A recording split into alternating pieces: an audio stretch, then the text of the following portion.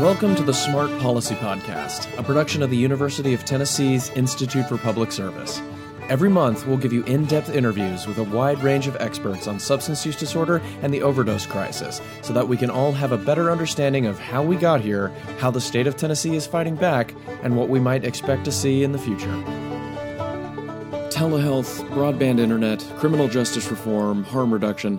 There's been a lot going on lately to expand access to treatment for substance use disorder.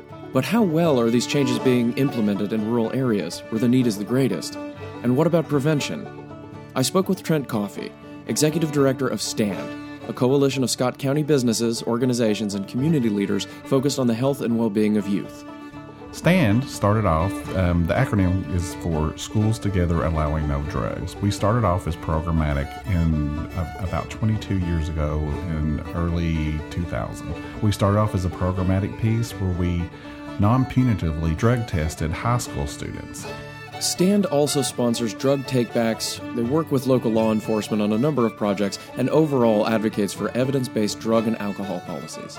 Rural areas have a lot of unique challenges, and my biggest takeaway from this conversation is that in order to make changes that last, we're going to have to listen to the people who actually live there. Well, what we're seeing in our community, since we are a distressed, impoverished community, we're seeing generational addiction go throughout the realm and scope of families. Overdose deaths are much more than what are being reported. You're in a rural community. Everybody knows everybody. And out of favors or out of respect for families, you're put in respiratory distress category. Somebody had a heart attack. No, somebody OD'd. And we need to call it what it is. I have brought this issue up with CDC and ARC before, but they have to go with the powers that be in the person that's in place. Okay? So when it says Scott County has fewer than 4 opioid overdose deaths in a year, that is crazy. That is not an accurate depiction of what's going on. Okay? It's underreported, it's a big problem, and it needs to be reported correctly so we can address it. And a lot of that has got to be stigma then. Yeah, it's a lot of stigma, it's a lot of protection of families. I mean, a lot of people know everybody here, and out of respect for families, sometimes it's not putting down right. I'm not saying it's intentional, and it may be a habit or an innate reflex or something that somebody's doing. I'm not throwing anybody under the bus, but we just really need to accurately depict what's happening, okay? It's got to be a change in culture in our area, in rural areas. And I've talked to other rural communities and stuff like that face the same thing. And that hurts us on grants, that hurts us on everything. That hurts us on outreach, that hurts us on Narcan distribution, that hurts us on several different things. Because we're saying, oh, you don't have a problem. Being distressed, we used to be a prosperous community back when coal and timber were big back in the 60s and 70s. I always say, and this is a grant application saying, we built our community on the brawn of our back and the sweat of our brow because we were used to doing, the hard labor stuff. Well, since those things have dried up, we have a little bit of manufacturing in, but it's usually low pay, high stress, hard on the body jobs again, but it's just sedentary. So a lot of people are self-medicating to take care of that pain, and then it just becomes a generational concept. We have kids that go to school that haven't seen their parents work the whole time from kindergarten through 12th grade. So with us being a distressed community, it's hard for us to gain an able and adequate workforce to recruit high-tech companies to come into our community. So we're trying to change that dynamic. We know we have to get to the root cause of these things. We have to be careful in a rural community how we address that. When somebody works at a factory making barely over minimum wage and raises a family of 4, and they're the single provider, they deserve respect. They deserve honor, okay? One of the reasons we're so big on the youth in our youth initiative is because I've beat my head against the wall for a long time with adults, okay? They're hard to change. It can be done, but it's long lasting. Well, why don't we prevent it from happening before it becomes a problem? Why are we always behind it? Why don't we get in front of it and change that dynamic? For this community to prosper, we've got to change that dynamic in the youth and let them produce more youth that do that, produce more productive families, produce more people of means and needs to be able to come back to their community and change it. And we have a lot of domestic violence. We had a lot of child abuse, different things like that. That comes with addiction, okay? It's all interrelated and wrapped around. But we still, to fix that, we can't just treat one portion of it. We've got to treat all of it. And we have to treat the family. We can't just treat the individual. What we're trying to do is, as we get those individuals, is to try to reach out into the family unit and try to get, for lack of a better term, and this is not always the case, get the whole family healed, healthy, and sober. I like that a lot. And it sounds like a not insignificant portion of this, if not the main portion of this, is economic stability, economic prospects, work-life balance, things like that. What do you think the impact of economics are having? The impact of economics on our workforce is tremendous. 10 years ago, we had the highest unemployment rate in the state of Tennessee. It was upwards of 23%. Okay, we could not find jobs. As the economy changed, we started filling those jobs. Okay, now, because of whether it be addiction, economy, whatever, we have people, factories, and other organizations begging for people to work. Our unemployment rate is still about 5% or something like that. But the able people that that can work are working. But we still have factories every day. Organizations, Walmart, the banks, different places like that need more help. We can't even find enough substitutes to fill our classes in the local school systems. I tried to call my principal the other day, and I finally got a hold of her, and I said, hey, why am I the last on the list? And just jokingly. And she said, I had to teach math for the past 3 days. We can't find a sub. So that's just an example of what's going on. That's an example of why we have to have a trained, able, and adequate workforce. What we have lost in that period is soft skills training that people can do their job. And as far as tech companies and stuff like that, we have to change the whole dynamic to be able to get those higher paying jobs in here. But we're not ready. We've got to train them up and bring them to that level where they can do those things. Like I said, we're mostly sewing, manufacturing, different stuff like that, high intensive labor, hard work, sitting all day doing whatever, hurting your back, different things like that. But if we want those high-tech jobs, we've got to have that workforce trained to be able to do that. And that's what we're trying to do. We're trying to change that poverty mindset and that poverty dynamic that's in our community and raise up that workforce to where we can be competitive with other cities and different things like that. What is the impact, would you say, of jail-to-work programs? Has that been impactful in this area? Jail-to-work programs came out of need for employees first. We had factories calling and, just noticing. I mean, I am in touch with my political leaders and hearing from them and hearing from different factory members, which are partners in our coalition that work with us on several different things. We do trainings for them, different things like that. Hearing from them that we can't find anybody to work. So out of this came the Correctional Career Pathways program. I wish I could say I thought it up. I wish I could say it was my idea, but it wasn't. One of the things that we do in this program is they can't mess up in the CCP program. And we have to do that as a form of accountability. They can't use drugs. They can't go out in the parking lot. They can't have people drop stuff off to them. They can't meet family members. We have to remember they are still serving a sentence for a crime that they committed. Okay, so they are under more protocols, more procedures, and more rules than anybody else, but they still get to go out into that workforce. We have to be careful. We're changing mindsets. We're changing total dynamics here. So we have to be stricter on them. And one of the ways we do that and that we are strict is if they get caught using on the job, if they bring something back into the jail, different stuff like that, then they are stripped of their trustee status. They're put back into the general population. So far, we have not had that happen. Okay. When we first started, first year, it was a little bit slow. Then it started growing. Pandemic hit, shut everything down. So now we're in a rebuilding process. We were in a rebuilding process. Things opened up about a year ago. Then boom, we've got a whole new mayor, whole new sheriff, whole new administration, everything going back in. Okay.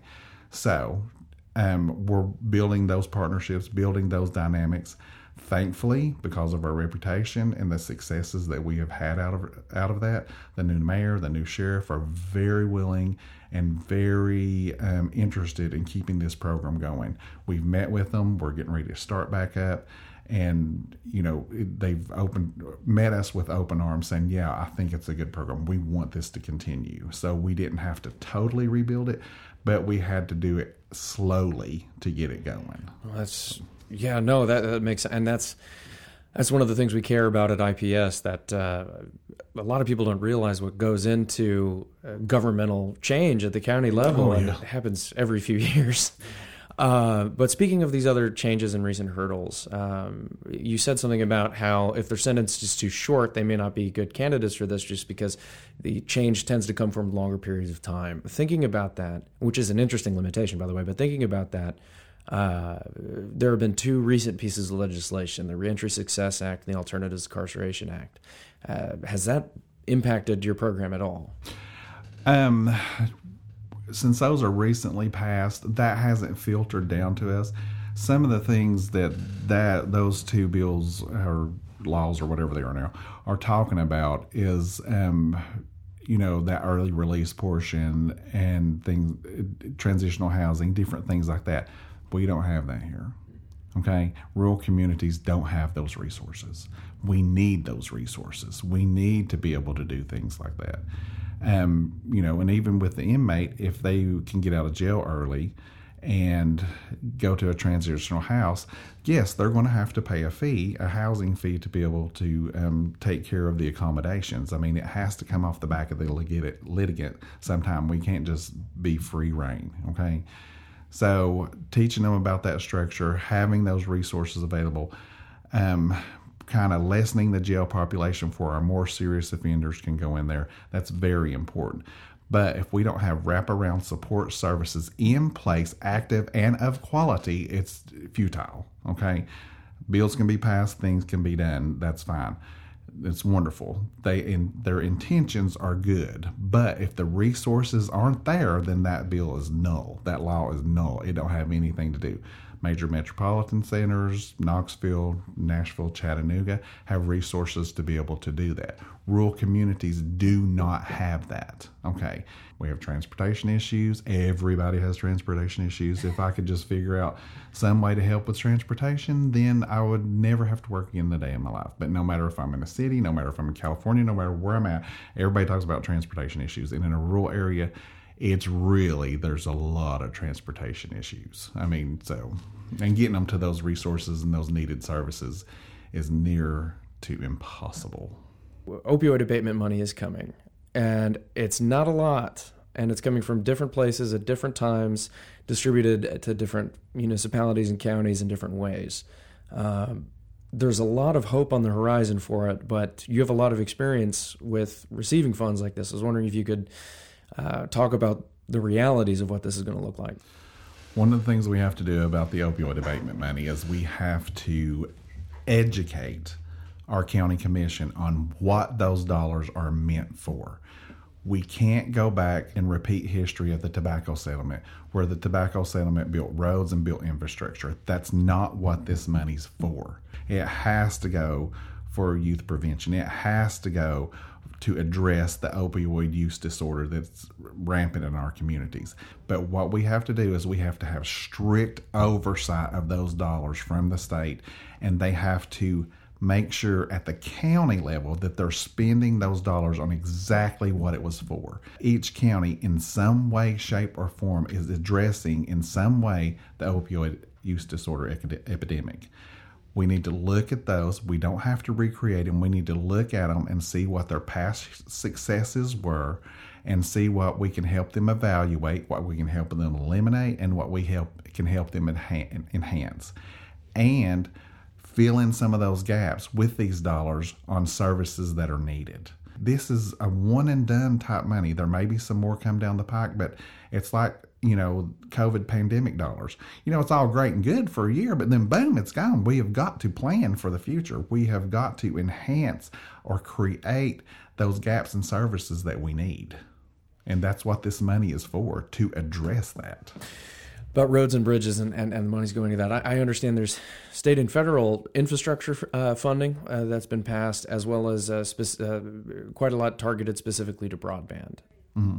Is this going to have an impact on this area? Is there going to be enough development there? Do you see telehealth as playing a realistic part of this puzzle, et cetera? Telehealth. Recently got a grant for telehealth. Now, I was not a big telehealth person. I was not. I got to have the people here. I've got to do that. We got a grant and kind of use the telehealth port. It's hard for our communities to get involved in that because they just really want a hands-on approach. They don't feel like they're getting value-added service if they're just talking to somebody on a computer. But myself, I had to try it myself in full disclosure, I have a therapist. So I had to try it with my therapist one time during the pandemic. And after I done it and I got used to it, I was like, you know what, telehealth is not that bad. It's kind of easy. Yes, I want the interpersonal connection. Yes, I want to be able to see somebody and talk to somebody and do things like that. But for something non-emergent or something like that, it's really a valuable tool. And that's what we're trying to do. We got a partnership with the University of Tennessee College of Social Work to where we send those in kids that are needing services. And we get a licensed clinical social worker. No, they're not licensed yet, but they're in school. And they're kind of an intern, and they're overseen by the College of Social Work. So they're doing that via telehealth. And our kids at first didn't like it, but after they started doing it, then they saw that value in it. And they really like it, and it's kind of just taken off. It's been very, very, very valuable. So my whole mind about telehealth changed. And if that's what we got to do to get the services that we need, then that's fine. But we have got to have that broadband service, which they've had several initiatives here that do. There's a problem in that too. Negative Nancy here again. Basic internet in Scott County is $98 a month. Okay? That's basic. How is a family that is living off of, making $300 a week able to do that and then have the equipment to be able to do that? It's impossible. Okay? There needs to be an incentive for reduced or free broadband. There's no competitor here. Internet with no competition raises higher prices. Okay? So those that need it sometimes cannot afford it. Is it available? Yes. We will spend $10,000 to run a line to a house that's a mile down the road that's rotted and they can't even find a 2x4 to hook up the router to, but we won't give them free internet. It's just there's something wrong with the system. Again, have somebody at the table that knows their community to be able to address those issues. Appalachia is one of the best investment opportunities in the world. Okay, we have a lot of resources here. We have a lot of talent here that we can pull from. But what we have to do is tap into that talent and hone through education what people can do with that. I want this community to change, but I know it's going to come from the new generation. And that's what we're trying to do. We're trying to heal or patch up the ones that are here now so that they can raise the children to be able to focus on education, focus on industry, focus on changing their community, and become a healthier and happier place to live and raise their families. That's what we're trying to do as a prevention program, as a youth program, and even working with parents through the prisoner inmate work release program, different things like that. That's what we're trying to do. We're just trying to change this community. For more episodes on in-depth discussions on Tennessee policies related to substance use disorder by a range of local experts, please subscribe to us wherever you get podcasts and visit our website at smart.tennessee.edu. I'm Jeremy Corvellis. Thank you for listening and see you next month.